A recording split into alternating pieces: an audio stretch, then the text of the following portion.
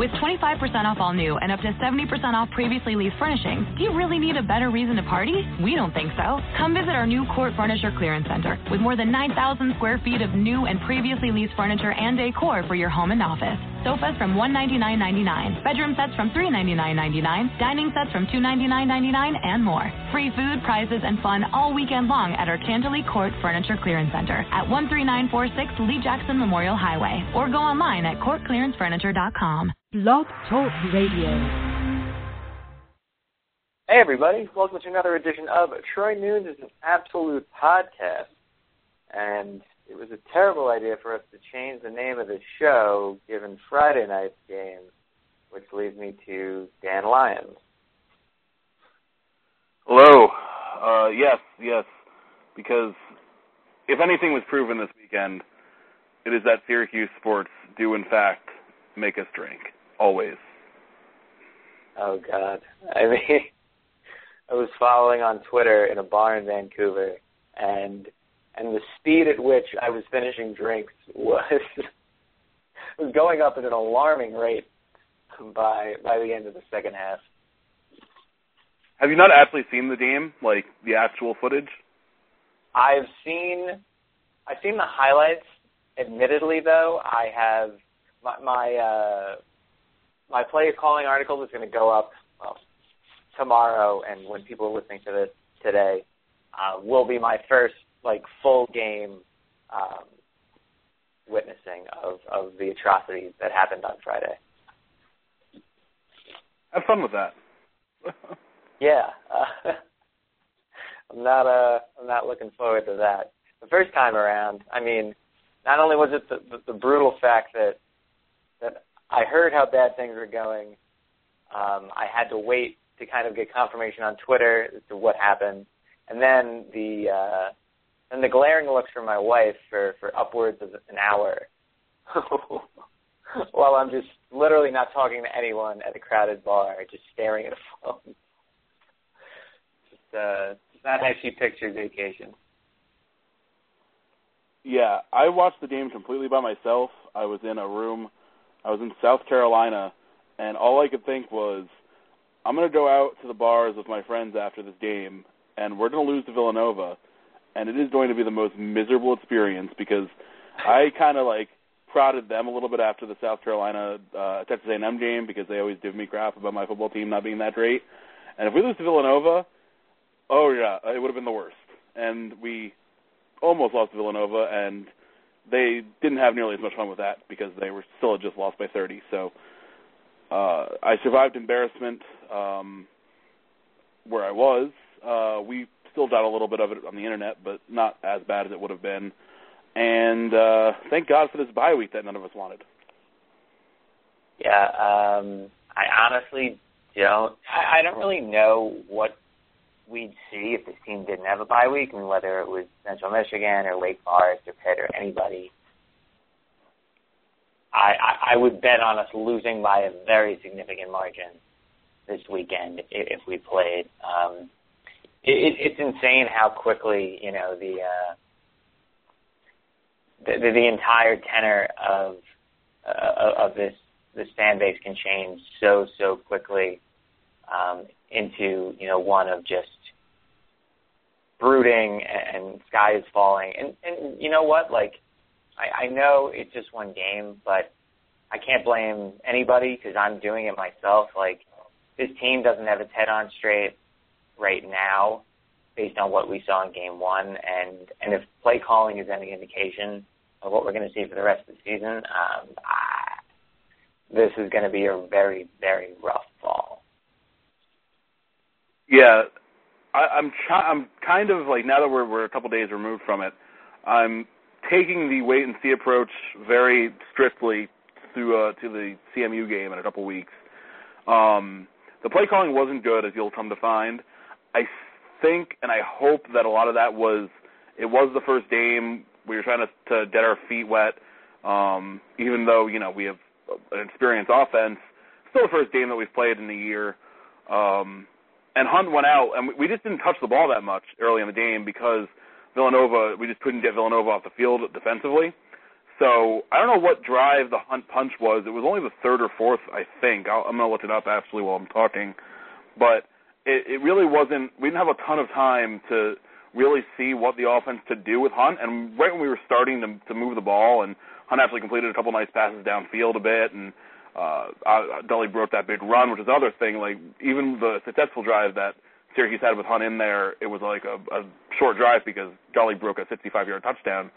So I'm choosing to believe that it was just kind of Syracuse's staff easing the offense into things, and then when Hunt went out, we had to revert to, playing ultra-conservative ball with Austin Wilson.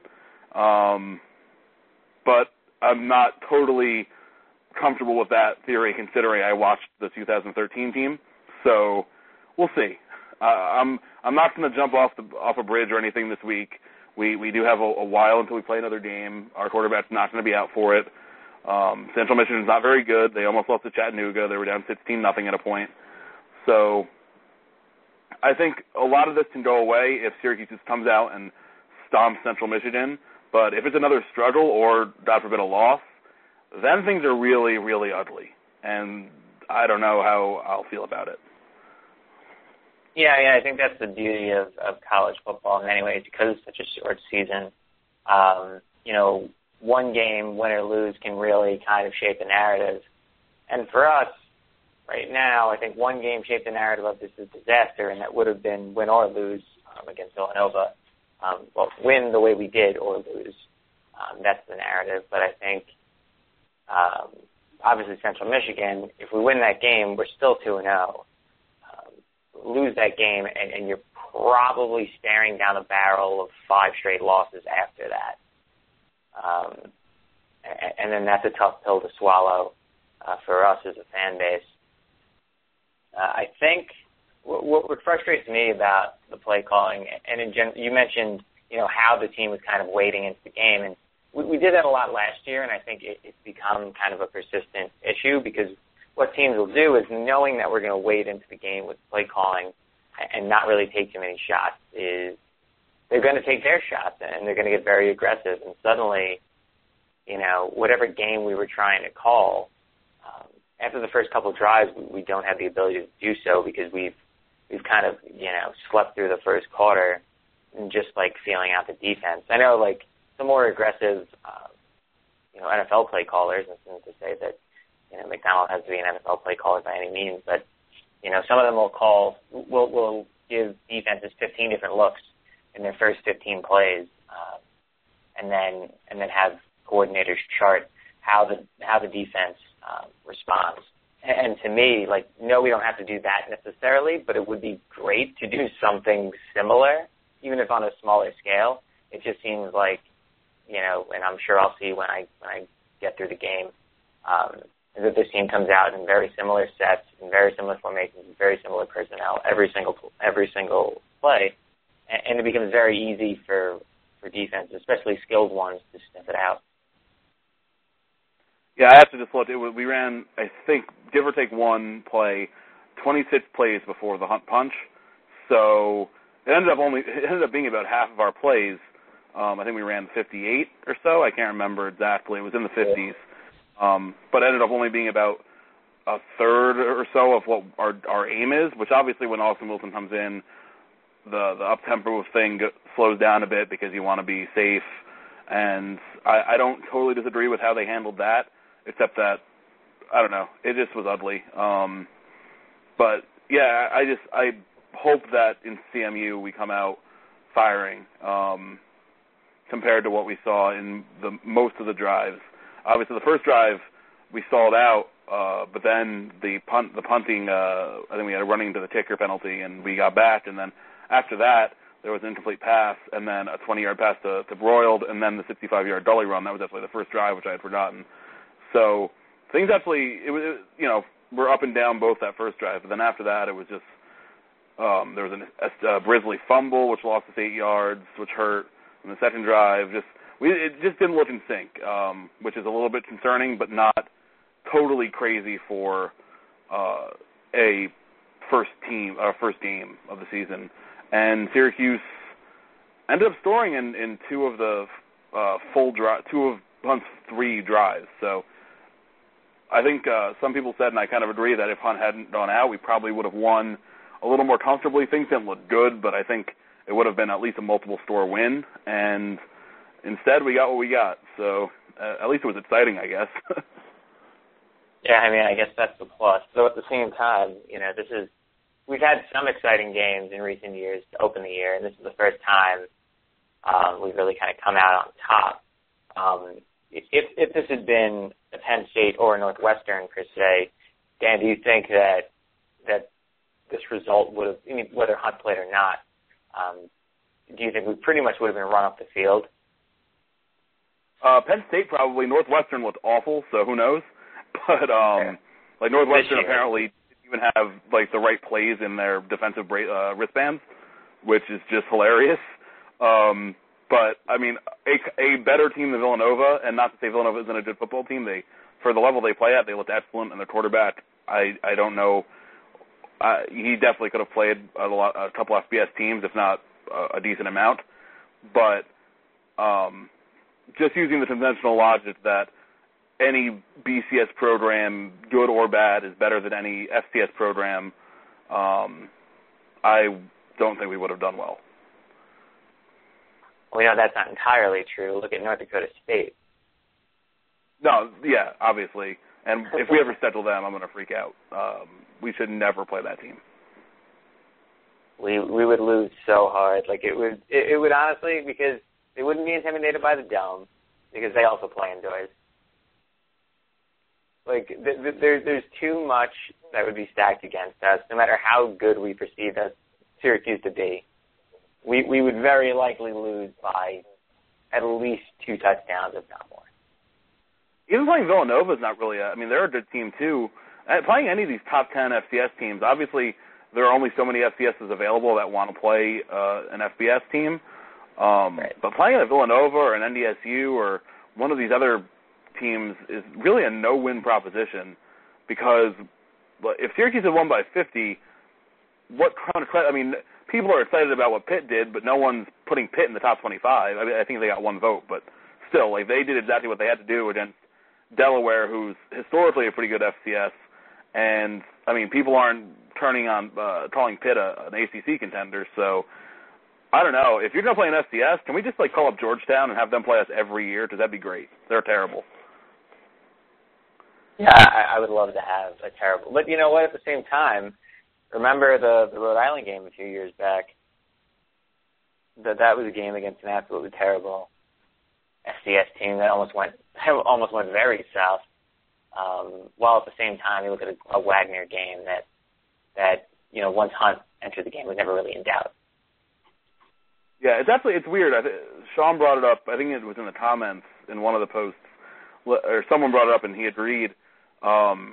It's just really weird how, aside from last year, through multiple coaches from, my first year at Syracuse was 2008, which was a very close win against Northeastern, who no longer has a program.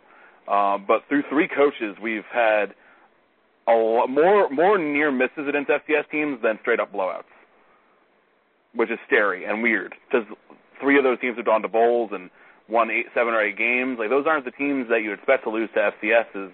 It happens, but it's just consistently a scary game. The only ones that were just abject blowouts were Colgate, which was, I think, 42-7 a couple of years ago, but that was still closer than it seemed. Nassib kind of took the game over at the end, and then the Wagner game, which Hunt just went off. But aside from those 2, every other game's at least been a little bit scary, if not really scary, like the Maine game when they were using all the trickeration, and then this past weekend. Yeah, it is certainly puzzling. And granted, we're one of the few programs that hasn't lost to an FCS program. But, it does feel like we're due. I hope I'm wrong. But it does feel like, every year that we play a team. The Stony Brook game was rough. This game was rough. Rhode Island was rough. Maine was rough. There are far more really, really tight wins than there need to be. At the same time, you'll see us within a couple weeks of those games, pull off a really kind of kind of definitive win against, a real solid FCS team. I'm not a big fan of it. I understand why we schedule FCS teams. I'm not a big fan of it, though, if we're not going to be able to get up to these games and play it at the level that we need to in order to, win that game convincingly, inspire a lot of faith. Because honestly, if you're inviting freshmen to come for free, and you're inviting, the community to show up for the first game and say, hey, we want you to get excited about this lesser opponent that we're gonna, beat to death on the turf, and then for you to struggle to beat them in double overtime, it's a tough pill to swallow. Yeah, I don't think we should stop scheduling these games because eventually I just feel like we have to click and we just have to go on a couple of years where FCS games are not an issue. It just has to happen because it doesn't make any sense that every year we get stared like this. And they're quote-unquote free wins, and Syracuse is not yet in a position where we pass on those. But it's just, I don't know, it's frustrating. And hopefully the other thing that comes of this is the team kind of just a little firelit under it, and Schaefer can yell a bunch during the next 2 weeks, and then Central Michigan is no longer some stupid MAC team, and now they're a lot better than Villanova and should be taken seriously. So, again, if the team comes out and lays it to Central Michigan and beats them by 3 touchdowns, I think a lot of this nervousness will go away. Whether or not that's justified is to be seen. Yeah. I think it's worth diverting a little bit from Syracuse right now. ACC overall, a lot of the talk was how Florida State didn't look the part from last year. And honestly, I understand the criticism there, but at the same time, I do think that, Oklahoma State might just be the best team on FSU's schedule. So I think to pull out a win by 6 while a neutral environment is basically a road game, in Dallas against Oklahoma State. I think overall, I think they did what they were supposed to. I think it's very obvious that the pieces around Winston are going to need some time to come together. And this is atypical for Florida State to schedule a tough game like this early. So I think, it was a wake-up call for a lot of those guys. At the end of the day, a win's a win, and I think a win over, a fringe top 25 team, and who knows where OK State ends up, is a great, great thing to have on your resume. But I'm not willing to jump ship on FSU just yet. I think the Noles are going to be fine.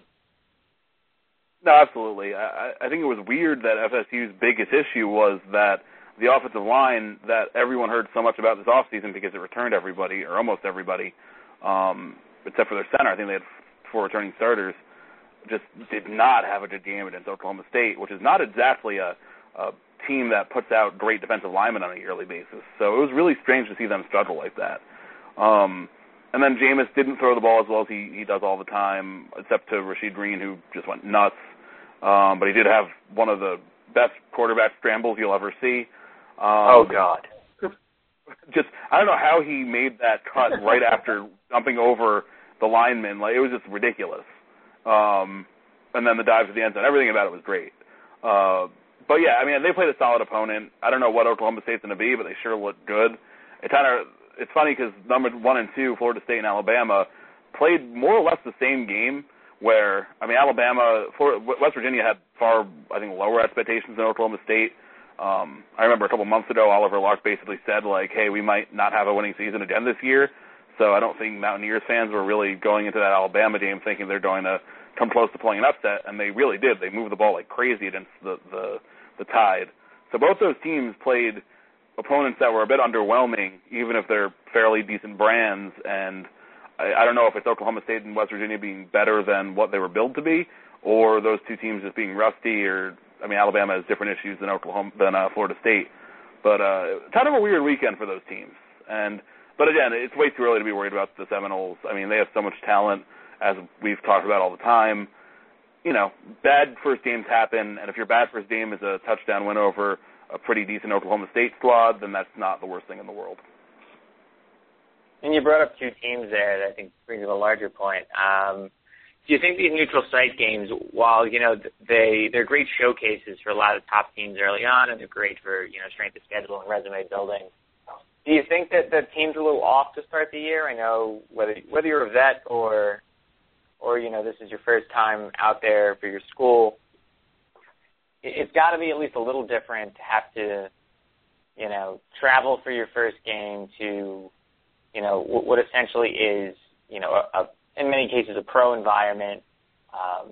You're seeing either a 50-50 crowd, or in many of these cases, you are seeing kind of a partisan crowd towards one or the other. And it looked like it to me that Alabama and Florida State in particular, I mean, there were a bunch of different, you know, neutral site games, just really couldn't muster up the, I guess, the focus in those big moments. It's not to say they can't later in the year, but it's to say that maybe, you know, teams need, you know, especially top teams might need that early home game to kind of ease into things and see something familiar before they head out on the road. Yeah, I don't know. If I was just thinking about it as someone who's never been with a college football team on a trip like that, even a neutral site game where you're going to have the majority of the fans, like Alabama at the Georgia Dome, all the preparation still has to be a lot more like a road game than anything. You're traveling, you're in the hotel, you're going to a place that you're not familiar playing or don't play often. And then the fans just won't be as loud in a neutral site. There will be less of them. It's a whole different environment. So I almost feel like for both teams, it feels probably more like a road game than a home game, even if it's, you know, a place that's only an hour away or a couple hours away. So I don't think it's totally unreasonable to think that some of these teams are thrown a bit by the experience, especially right off the bat when they haven't played any games yet. Right. I guess even going further nationally now, you got the pleasure of seeing one of the most, I think, thorough dismantlings I've seen between two, like, top squads, probably since the 2013 National Championship game when Alabama just completely ran through Notre Dame. What's your kind of, you can share whatever details you want about that, like, what was so surgical, so impressive about what A&M did with Kenny Hill, and how is it different from what they did with Johnny Manziel under center? It's funny because everyone's going to make the comparison between Hill and Manziel, and the comparison could not be less apt because Manziel was just this dynamo who had all these ridiculous skills that weren't necessarily what can be coached or game planned for from either side. Hill was just dropping back into the pocket, getting unbelievable protection, and then just piece by piece dismantling the South Carolina defense. Like there was not a lot of improvisation like Manziel. There wasn't a lot of scrambling. It was just a quarterback reading the defense and finding a guy 8 yards downfield. And then the most shocking part is that A&M's players looked like on a completely, like they were playing in a completely different conference than South Carolina. And if you watch South Carolina at all in the last couple of years, they're a pretty good team with a lot of good athletes. And their defensive backs and their linebackers had no chance against the A&M receivers, who are all, for the most part, freshmen and sophomores, which is terrifying because Hill's a sophomore. Their best receivers are all underclassmen. Their three running backs who all played well are all juniors. That's a terrifying bunch. Now, the defense for Texas A&M, people won't talk about it, but looked pretty bad. And South Carolina, without their running back healthy, Mike Davis played awful, and then it came out that he was hurt. He wasn't a big factor, and then they had to throw the ball just because they had been giving up so many touchdowns every time A&M touched the ball. I think they only punted once. That Dylan Thompson was forced to throw the ball down the field, and he did that with more or less impunity and scored 4 touchdowns, 2 or 3 of which were really deep passes, and another one was broken up at the goal line by the A&M safety, so it really could have been 5 Hail Mary touchdowns. So I'd still be a little concerned if I was A&M because their defense they looked better than they did last year. They stuffed the run pretty well, but the backfield still looked like a mess. But it might not matter if they're going to drop 50 points every week because South Carolina was thought to have a pretty good defense, and they have issues clearly, but I don't know if they have so many issues that A&M's talent wasn't the major factor there.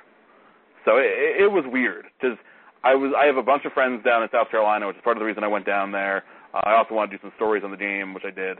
And going to the tailgate beforehand and everything, there was some nervousness for South Carolina, more because of the expectations for the season and how they were SEC East favorites and how, they were a kind of a sexy underdog pick to make the playoff a bit.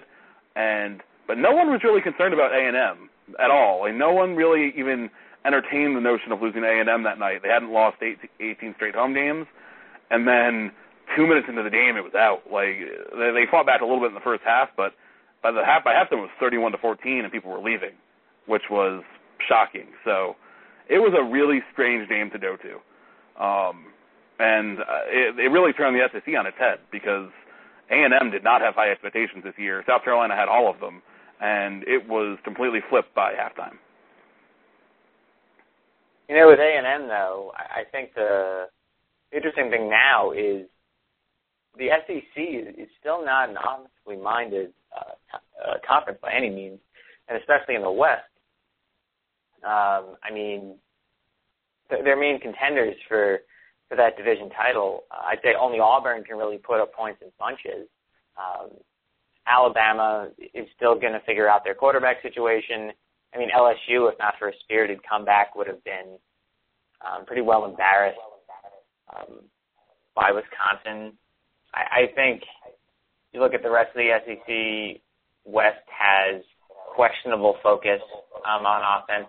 Overall, if A&M can play better defense than last year and play at that same sort of level of offensive efficiency, and granted, I understand that not every team has a bunch of freshman corners out there, but at the same time, like this A&M team could because they're using I guess a much more deliberate approach instead of the chaos agent that is Johnny Manziel, could end up surpassing the ceiling that it appeared he set for them in the SEC. I almost feel like it was the A&M offense is like the Kaiser Soze of the SEC now. Like the greatest trick they ever played was that Johnny Manziel made their offense unsustainable, but the Kenny Hill offense was just as good, and there was nothing they did looked like something they couldn't just go and repeat every week. Where Manziel, you had no idea what was going to happen, even though it was generally a pretty good, you knew he was going to beat you, just didn't know how. So it's, I don't even know. A&M's a terrifying team, because they just looked, they didn't even look like they were doing anything special, which is the scariest part. They were just out there playing football, and they just dropped points. And who knows what's going to happen when they go and look like they're playing like at a next deer. Plus the fact that they're all young and they're all going to get better. So if you told me A&M was going to win a national championship, if not, maybe not this year, but in the next 2 years, I'd probably believe you because that offense is absolutely terrifying, and it's going to be around for a while. Yeah, I hear Mike Sumlin. I don't know why he'd really go anywhere but the pros. Even at that, he's a pretty steep buyout right now. I think. Oh, there's no reason. There's no reason for him to leave there unless he wants to go to the NFL. They brought him $400 million the year after Manziel won the Heisman, just that one 12-month period. They have the facilities there are just absurd. Like the practice facility they just built like a spaceship. I don't know. I would struggle to even consider. It'd have to be a pretty good NFL job, I think, and that's only if he really gets all he wants to do done in college. I wouldn't be surprised if someone's there for a while. Oh, same. And I think, it really depends, too. I think we could see a real turning point for the SEC in particular, because I think a lot of other teams have embraced, spread concepts. I think you're seeing, obviously Auburn does, A&M does, and some other teams, mix and match. But I think if A&M manages to pull off the unthinkable here and win the SEC West, you could really be looking at a real shift. Alabama is going to hold out as long as possible, but you could see a shift around the rest of the country. In terms of, these chaos agents and how they kind of depart. I think two examples, and not that I'm comparing their games, I think they're very different. You look at players like Manziel, you look at players like Robert Griffin III. These are two guys now who, Baylor hit a higher ceiling after he left than when he was there. Now, part of that's because he was a building block, but part of that is because, he kind of brought a chaos agent mentality versus, a very kind of deliberate style of play. And I think Kenny Hill might actually do the same with A&M. You see those two guys, Manziel and Griffin, versus someone like Andrew Luck, who was incredibly deliberate and brought his team to a very high level. And they've been able to sustain that since at Stanford. So I think, while it's a very small sample size, it is worth at least thinking through a little bit that, while it's a lot of fun to have these guys who kind of, do the unexpected isn't always good. Yeah, that's actually a really interesting comparison, the Petty Hill thing. We haven't seen Hill really flash the athleticism that we see Bryce Petty do, but he didn't really need to because he was very rarely under any pressure against South Carolina. But yeah, no, that's a very valid point. And if you're a Texas fan right now, you cannot be thrilled because even if they don't play A&M anymore, or even if Baylor's still never going to be Texas or A&M, it's still, you have to deal with them on the recruiting trail. And right now, if I'm an offensive skill position player, and you can tell me, hey, you can go play with who knows who the quarterback is at Texas now. It was David Ash, but that's not that appealing. Or you can go play with whoever Sumlin or Briles throws out there and run a million miles an hour and just put 60 points on teams. I get that the burnt orange is a really, a huge legacy, but I'd also like to have fun. And those two programs seem like just a blast to play in. Oh, absolutely. So I guess we're about at halftime, so might as well bring up some beer. I know sure both of us got to have some off-road adventures away from our usual standards, given that we were both away from home. Absolutely. I'm actually just bringing up the list now. It was a pretty decent week for trying out new things.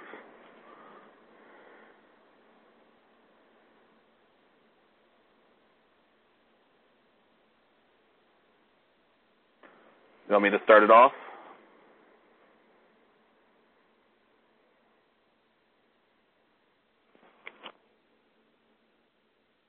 Hello? Yeah, you can start it off. All right. Well, I had a couple different things that weren't necessarily Carolina-based, but things I can't find up here and I could find down there. From out your way, I had Coronado Brewing's Orange Avenue Wit, which I thought was very good. Obviously, I'm a big wit beer fan, as you all know from listening to this, but definitely very light, flavorful, but just a really solid beer. I also had Summer Solstice, which is a cream ale from Anderson Valley Brewing, also in California. Really interesting flavors. Like, it almost had like out of all the cream, like usually the cream ales I've had, I'm not a huge fan of, but this one had very distinct, like almost like caramel, malty, like sweeter notes, but nothing overpowering. It's really nice, very drinkable. I had Southside Weiss from Old Mecklenburg, which I believe is it's a Charlotte brewery. Pretty decent American pale wheat ale. Probably not as good as the other wheat I had earlier in the week, but just overall very solid. And then I had this weekend, after I got back from Carolina, I was in New Jersey. I had some Innocent Gun, which I hadn't had in a while, which is delicious. I don't know why I don't drink that more often. And I had Captain James Jack Pilsner, which was okay. Not always the hugest Pils fan, unless they're, it's something you really, I think, have to be in the mood for on like a hot summer day or something. This wasn't the best, but not a bad effort. That was also from Old Mecklenburg, so a decent bunch of different things, which was nice, because I don't always get to find new beers, and this weekend was all about that. It's a fair point on Pilsners. I do feel like overall they get to be kind of hit or miss. I know a couple of good ones here and there. Little Bow Pills out here from Smock City, Mama's Little Yellow Pills from Oscar Blues. And then, every listener probably has access to that. And Victory's Pivo Pills is another pretty good Pilsner. But, yeah, overall, I can't say I'm sprinting to get Pilsners when I'm out drinking. Mama Blues is very good. Sometimes I just feel like they have almost like a, for lack of a better word, because it's kind of offensive to the beer makers, but they almost have like a stunty aftertaste, which I'm not always the biggest fan of. I like when they're just very clean and crisp. I do agree. Hey, for me, I was up in the Pacific Northwest this weekend, so to hang out in Vancouver and Seattle and got to hang out with Sean for a little bit, which was nice. He may be joining us later.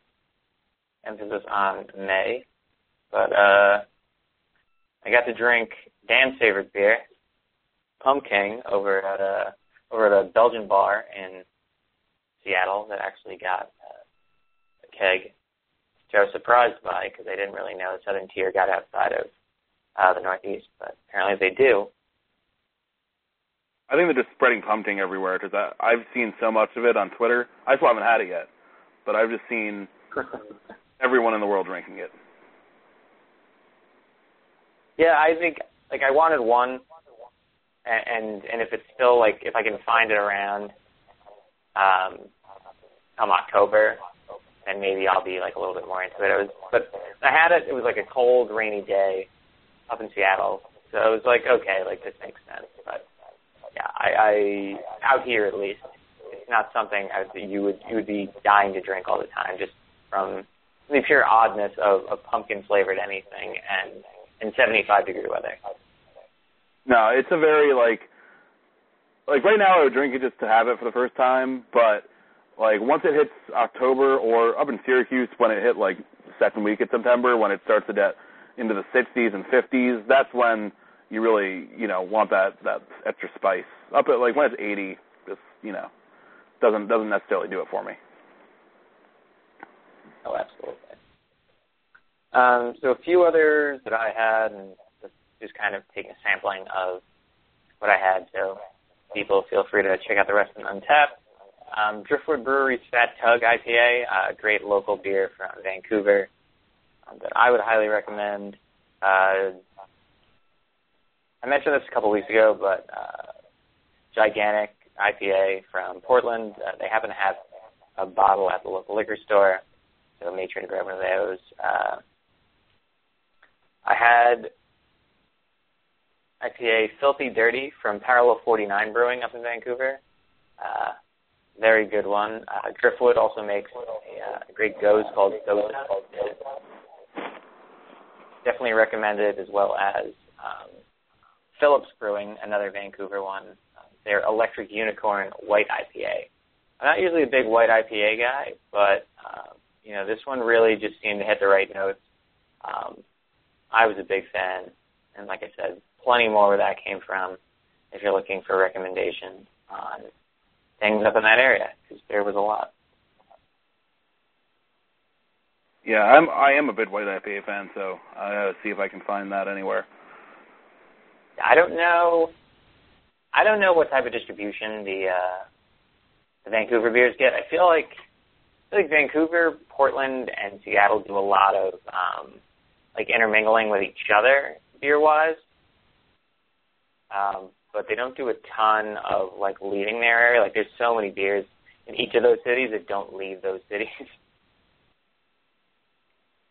Yeah, if only for the name, I want to find it because it's pretty great. For me, it was a pretty good find. There was this great bar up there, and if anyone goes to Vancouver, I highly recommend it. Over in the Gastown district, called the Alibi Room, and it's a really great gastro pub that had really fresh ingredients, great food, reasonably priced, and then did flights. They're about $11 a piece for four. But at the same time, this place had, without a doubt, from anyone I talked to, the best tap list in the entire city.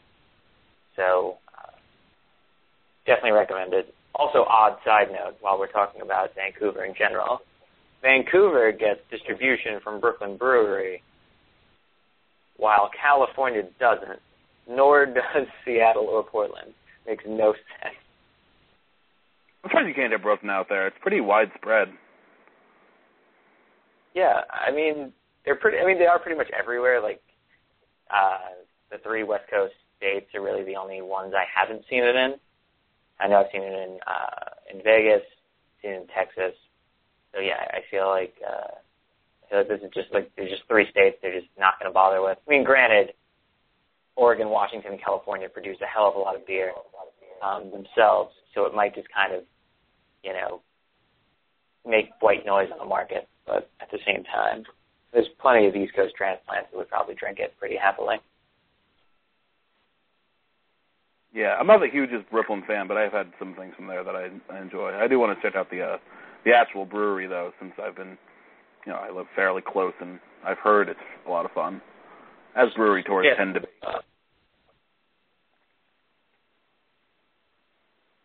Yeah, I'd recommend heading there. And then, have you been to Tourist, right over by there? I have not. I haven't. The couple times I've been to Brooklyn recently, I haven't had a lot of time to, stop and do things. I've just been going to events, so I do need to make some time for that. Yeah, I'd say the next time you're there, there's there's a ton of different tours you could do, and this is kind of an FYI for everyone. Taking Brooklyn beer knowledge from a Californian. You can go to Brooklyn Brewery, Tourist, Keg and Lantern, and Barcade are all within a mile of one another. All really walkable, all great spots. So yeah, would highly recommend that. Yeah, I'm gonna have to go do a full Brooklyn trip down there because I've heard there's just great bars. But I've wanted to hit up Tourist for a while now. Yeah, if you're a big fan of Evil Twin beers, you'll be quite pleased. The beer talk actually went on longer than normal, which is surprising, but necessary to talk a little bit more about Syracuse football. We talked about all the things that didn't go right. Is there anything that did go right for you, Dan? And is there any player that, either someone that we expected to do well, or someone that maybe came out of nowhere that you see as kind of a key to more success going forward? There were a couple bright spots. I actually wrote kind of similar things in our roundtable that's going up. I'm definitely tomorrow. I thought that individually we had a couple of defensive players that looked good. I don't have the defensive stats in front of me, although I should get them up. I thought Cam Lynch looked great. I think he had a dozen tackles or something crazy, and seemed to really be on his way to a big year, which I think we're all hoping for him. And then I thought the two starting defensive ends, Micah Robinson and Rob Welch, had good moments. I thought Eric Kroom was all over the place, which was good.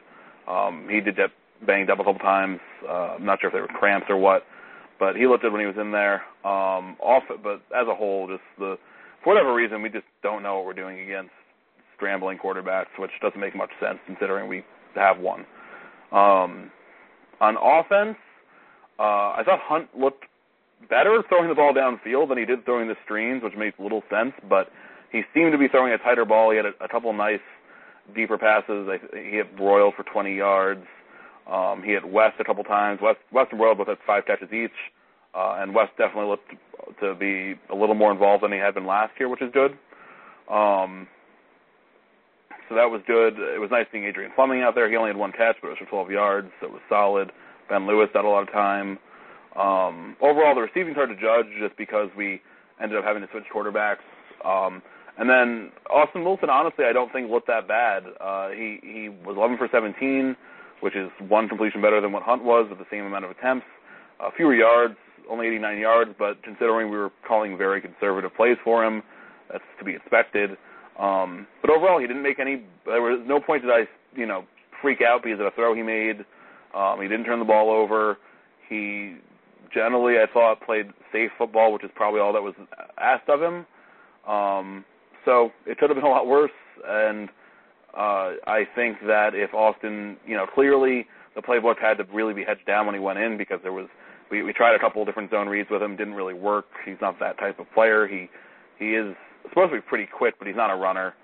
But if he's our quarterback of the future, I think there are worse things in the world. He has a really live arm, and he wasn't afraid to make the throws when he needed to. He actually threw one to the end zone, I think in one of the overtimes, and it was on a pass interference play, and it was one of those throws where it just zipped right by the corner, and the only guy who had a chance at it was the receiver. I forget who it was.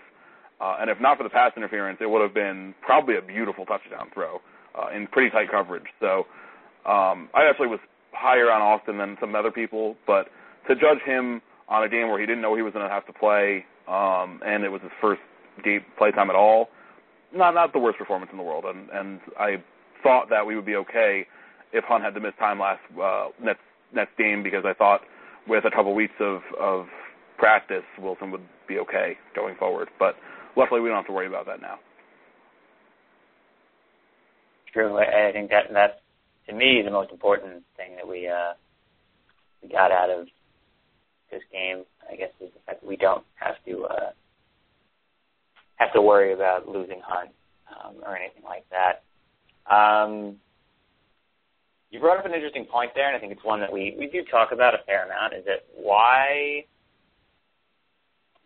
does this team continue to struggle against mobile quarterbacks? I mean, you would think with skilled linebackers, which we've had a good amount of in recent years, that you'd be able to shut down,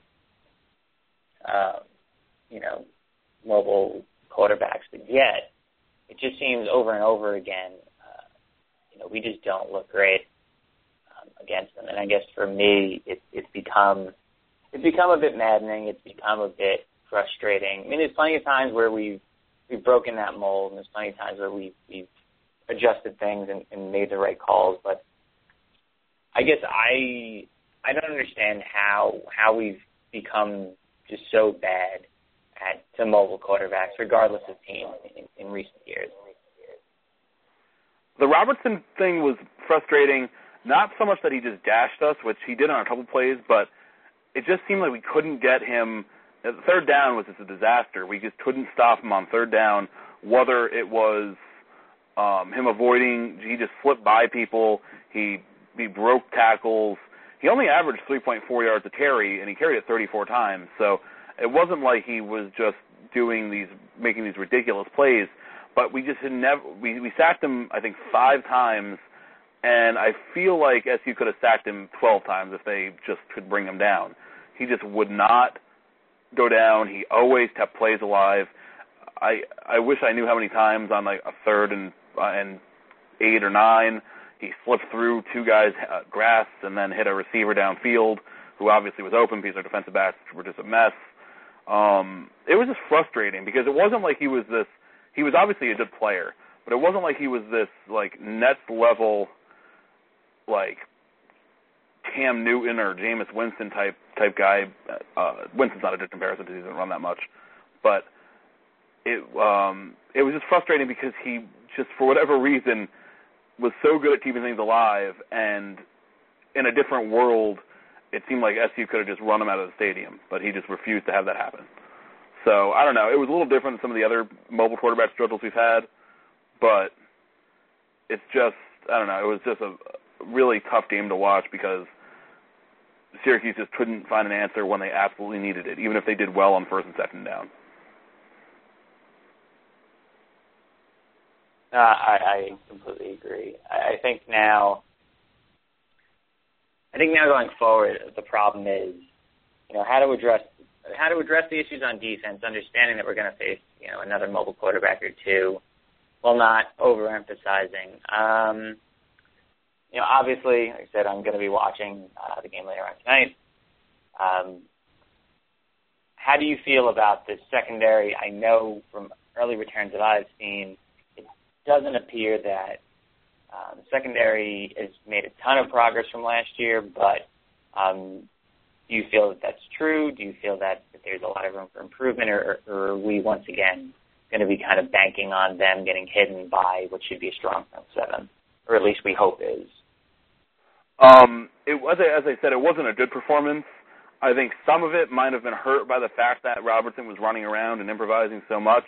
It's a lot harder to stay on your guy when the quarterback is buying himself a lot of extra time. So maybe that kind of made things look worse than it was. But at the same time, I mean, there were just way too many open receivers. It didn't look much unlike what we've seen in the last couple of years when the secondary struggled. So I'm not that optimistic, unfortunately. But if we can, keep Central Michigan in the pocket and their quarterback is not running the ball 34 times, maybe the secondary will look better when they're playing a more conventional style. I don't know. I'm not looking forward too much to the secondary for the rest of the year. Again, I still think the individual players should be better than what they've turned out to be as a group. But again, I'm very willing to take a look-and-see approach with all things Syracuse football going forward this year, at least for 2 more weeks. On that note, sorry for leaving you hanging there, Sean. Well, you guys are talking about such a fun topic. I just wanted to let you roll. Oh. And by fun, of course, happy to be doing it. Awful. I hope you just by the time I come in, talk about the game. That would be so mean. I was really hoping you guys would have, after like the half-hour mark, would have been like, all right, I can't talk about this anymore. But I understand. Oh, we stopped talking about it for a good 40 minutes in the middle of that. Yeah, we're like, let's talk about Alabama, sure, and then beer. I don't blame you. So how you been, Sean? What's your take on this, this awful game? Well, first, I should let folks know that John, you and I had a good IRL meeting this weekend in Seattle, and of course you were wearing the obligatory Syracuse sweatshirt, and I didn't, so a point to you on that one. Yeah, real disloyal. But as far as the game, I mean, it's funny. I wrote that recap right after the game was over, and since then, I have since heard from a few people that I was a little overly harsh, and that perhaps some of the players on the team read it and thought it was also a little harsh. And fair enough, but at the same time, I think the reaction was the one that most fans of Syracuse were having, and it's that frustrated thing that we have of, we hear all off season about how things are going to be a little bit better than they were last year, and things look good, and this team's more experienced, and all that stuff. And it's not to say that this team won't get better as the season goes on, but it's just frustrating when we see them come out against an inferior opponent like this. And I mean, they should have lost the game. There's no getting around it. If Villanova's kicker makes that chip shot, we lose. So, we won the game, thankfully, and we can move on from there. And we may end up having a good season after all, but I think it's fair as a fan to look at that game and be frustrated and disappointed, especially in the heat of it. I have to say... Sorry, go ahead, John. No, it's all you. If you're listening, Syracuse football players, we all love you and want you to do well, but when a Villanova player misses a straight-on 25-yard field goal, and that is the only thing that kept Syracuse in the game at the time, barring a miraculous kick return with 12 seconds left, it wasn't too harsh, because Syracuse absolutely should have lost the football game. So apologies that nice things weren't said for a barely beating an FCS team, but they weren't deserved. No, and to be honest, when I heard that, I was kind of like, well, I mean, is that really what their concern should be right now? What the blogging world and the fan world thinks of them? Shouldn't they be more worried about winning games like this by 20 points? So I'm not too concerned about it. I just same thing. I obviously rooting for these guys. Want them to win. I want them to kick ass from here on out. I want to see great things out of all of them, but it's just hard to watch a game like that and have that instill enthusiasm as a fan. Well, it brings to light something interesting. We're the ones who are saying we're going to win 8 games and everything, and everyone else thinks we're crazy, maybe because they don't know enough about the team and maybe because we are crazy, but, we're not the problem. the Syracuse bloggers are not the issue with what happened. No. So, get it focused on the field, people. Please.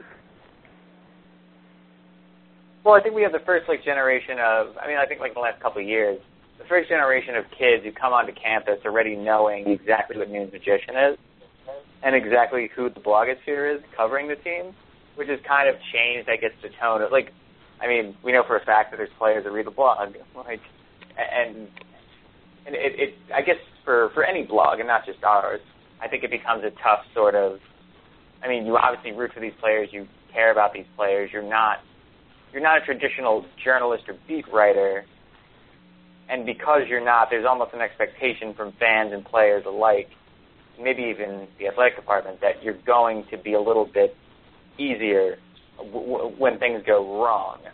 And I think that's something odd, and that's something that I'm sure that a lot of blogs deal with, as they continue to grow. Yeah, and I see that a lot, across the SB Nation network. I see blogs that are just rah-rah, no matter what's going on. And then and I see blogs that are just, God bless them, Bruins Nation, the UCLA blog, for years. You just go over there, and it's just a dumpster fire. Every day they want to fire everyone. They just hate everything. And it just seems exhausting. And, I think we strike a pretty good balance here, I was getting called out on Twitter the other day about my post-game recap, and then I looked at the site, and I looked every other post on within the last 3 days was fairly positive about the program. It's the same old thing. You can focus on the one negative thing, or you can focus on the fact that it's one out of 20 things that are supportive and positive. And our job isn't to be cheerleaders. Our job is to just be fans. And we just those of us who write for the site just happen to have a slightly louder voice than other fans. And that's really all it is.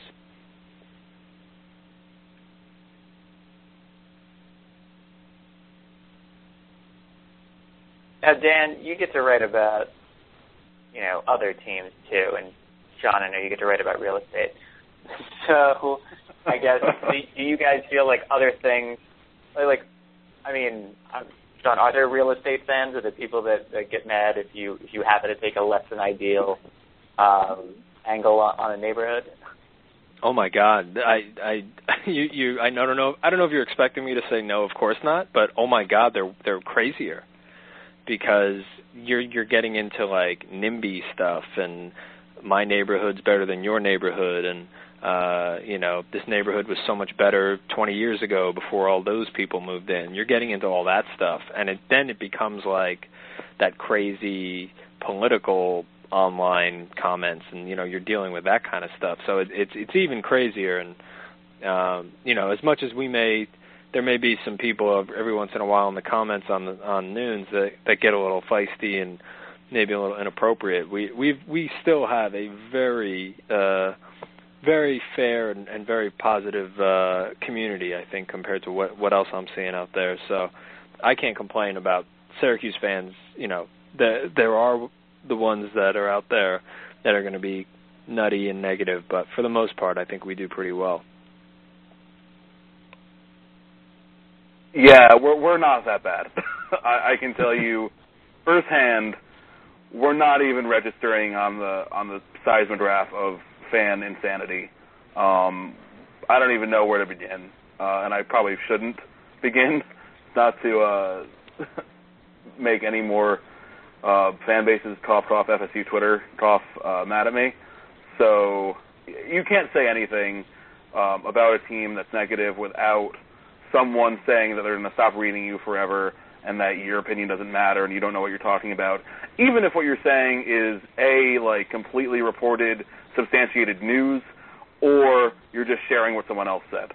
You can't win. So it's Syracuse fans are pretty reasonable by comparison, especially when it comes to the big powerhouse programs and the SEC especially. It's just nuts what some of the things that people take offense to. Even like you could have, if Alabama went 0-12, their fans would freak out and call for everyone's job. But if you said that someone should get fired, you are a hater and you don't know what you're talking about, and you're underrating Alabama football, even though they went 0-12. So it's a different world. Syracuse, we're fairly. I think this extended period of the G-Rob era / the long build back has made us probably a little more understanding of things. Maybe it's for the best for how we view the world. But then, if we go 11-1 one year and fans want to stream about stuff after that, I'm cool with that too.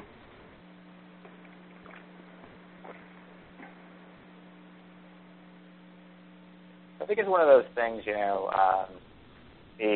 I can talk about my friends and my family that way, but you can't, sort of thing. And I think in particular, when you have a tight-knit fan base, and I do feel like, with just about every, BCS conference school, say maybe Rutgers, you're going to have like a pretty tight-knit fan base that's far and wide, always looking for the first person to say something negative. And I mean, we're all guilty of it on the SU side of things. And I know I am. The second I see something negative, I'm usually putting out a tweet with, hashtag disloyalty or hashtag not a true fan, or I mean, obviously a nod to our community, but I think Syracuse fans in particular, it's ingrained in our DNA to find the critics and then publicly shun the non-believer in front of everyone.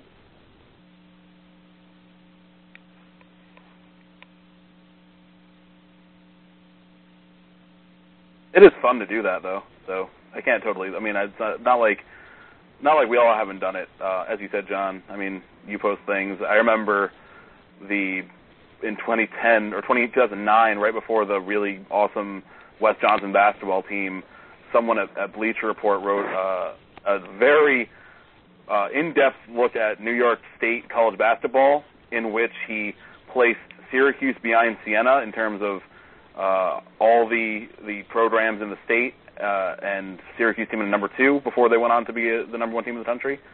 And his reasoning was like, I don't take any point guard whose name is Stoop seriously, and we don't know anything about Wes Johnson, even though he was like second behind Kevin Durant in Big 12 Rookie of the Year. And he got lambasted, and that article I think still gets posted every so often when people want to make fun of something. So there's something about it. That's why I try not to make overly ridiculous claims, but sometimes everyone's mad about stuff. It's a good way to think about it. Someone will always get mad, so don't worry about it. Yep. You could watch a play of a touchdown and call it a touchdown, and someone will be like, "No, that wasn't a touchdown." Not in the SEC, it wasn't. You didn't start against Bama. Wasn't a touchdown. Who have you played, Dan? Who have you played? Does not apply to West Virginia, who scored many touchdowns against Alabama. I'd like to thank Alabama for actually getting me to root for West Virginia for an afternoon, because I honestly didn't think that was possible. That was weird. I did the same thing. I was all about Clint Trickett. He was lighting them up. And the receivers just decided to make the most ridiculous set of catches I've ever seen in a losing effort. They caught everything.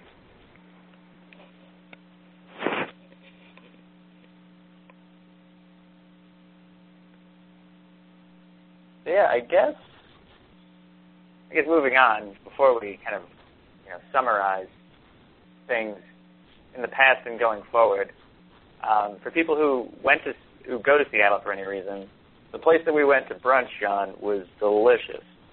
Have to say, repeat if I'm ever back in town. Shout out to Edda's, a Tom Douglas restaurant, and it's right off Pike Place Market, which sounds like it would be kind of touristy, but it's just far enough away that it's not. I had the shrimp and grits, and it was one of my favorite meals of the entire vacation. So very excited about that one. You had shrimp and grits in Washington, and I did not have shrimp and grits in South Carolina. I think we did this wrong.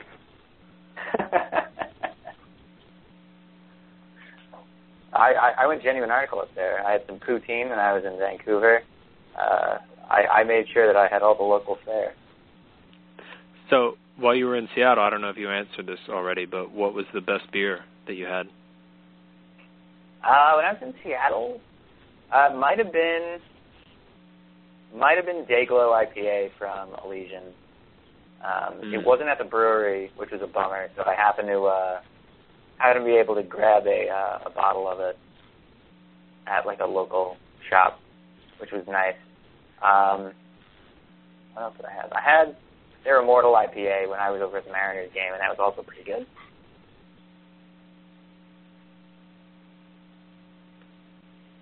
Solid choice. I agree. How was Noon's Brew aging at the moment? It's doing well. I mean, it's like I said, it's the what do you call it? It's a little flat. I can't think of the word right now. Undercarbonated. Yeah, there you go. Didn't really carbonate all that much, and from what I found out, I didn't have the temperature right while it was fermenting. So I'll work on that. But taste-wise, it's pretty good.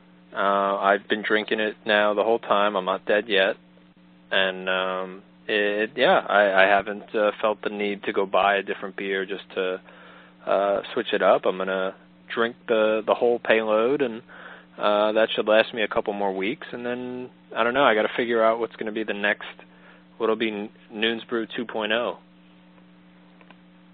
know what I would recommend is, well, obviously if it's good, keep drinking, but I would maybe recommend putting aside, like, depending on how many you have, like 2 bottles to age 3 months, 2 bottles to age 6, and 2 to age, like, 9 to a year. Oh, that's a good idea. Yeah, because I know, because when my friend and I brew sometimes, we'll end up with one that doesn't really taste great at the onset, and then he's actually like, sat on the mini kegs of them, and then over time we've like revisited. And I know I just a couple weekends ago was hanging out with him. We cracked open one of the ones that we'd put together probably about a year ago, and tasted phenomenally better than what we'd originally pulled out. That's interesting. I'll actually go ahead and set those aside right now. Yeah, just as you never know. You could have barrel-aged Noon Brew at some point. Just start putting wax on them, selling them for $45. For $44 just to make it. Yeah, so it's like right now I've got Plaid Jacket Bayheim, and I'm trying to get to Carrier Dome Inseam Bayheim. So I've got, I'll work my way up there, and then eventually I'll get to Jacket Off Bayheim, which sounds dirty as I say that, but ooh. Yeah. I don't think I can unsee that now. Yeah, sorry about that. Now it's going to get updated to a Rated R podcast, and no one will listen. Rid of that unfortunate explicit tag.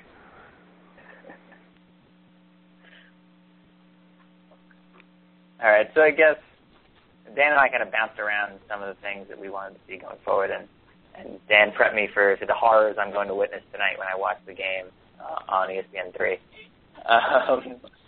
Sean, what is your kind of what was your takeaway? What do you need to see from this team through the bye week, and going into the CMU game? Like, what needs to happen in order for your confidence to be at least like semi-restored?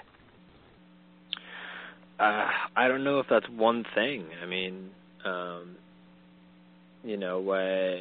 think we have to see the defense prove that it can handle an FBS quality offense, and I think our offense needs to prove it can be more than just hoping that our running backs break free. And so I don't know, there's a lot of things in there for that. So I've kind of given up on expecting there to be any kind of like deep passing game. I accept that it's going to be all short passes and screens from here on out. But I would just like to see, I'd just like to see that offense in action. I'd like to see what it looks like when it's actually humming along and moving down the field. Just how many players get involved and how can we make that work rather than what it seemed like at times, which was just like, let's just hope he breaks free. So I guess to answer that question, a lot.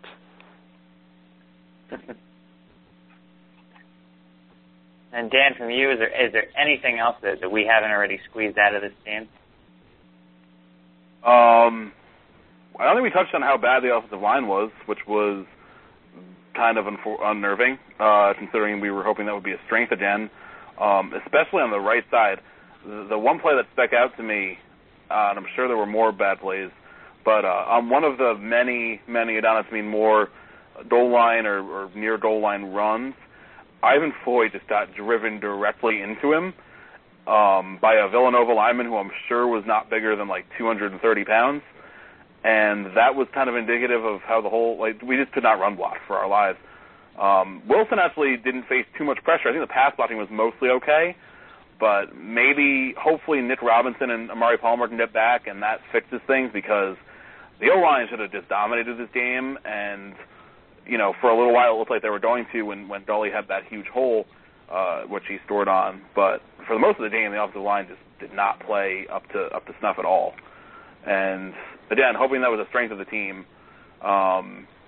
Doesn't make me feel great that Villanova's FCS-sized line was able to legitimately push the Syracuse line to the point where Amin Moore couldn't score on, 8 carries near the goal line, when he absolutely should have been able to. So that was not good.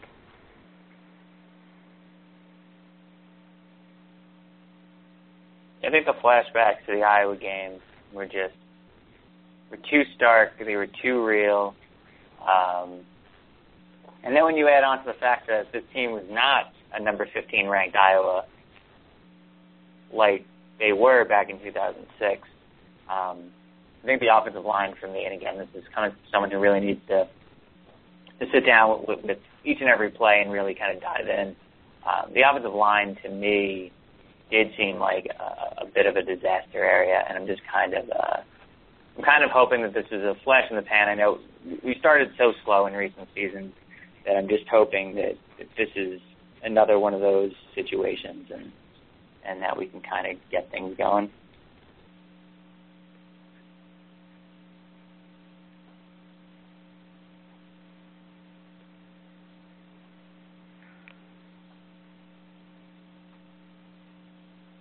But yeah, based on that, I guess we are actually and definitively done talking about the Syracuse team and the things they did not do. I don't want to talk about it anymore.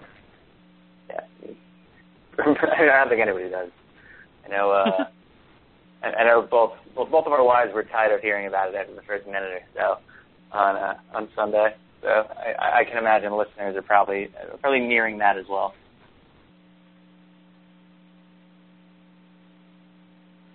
Yeah, I don't know. I've never been more glad to not have football this weekend. Honestly, I need a total. These 2 weeks, this bye week is good for everyone, because it almost. I said this somewhere. It almost feels like we're getting a second season opener.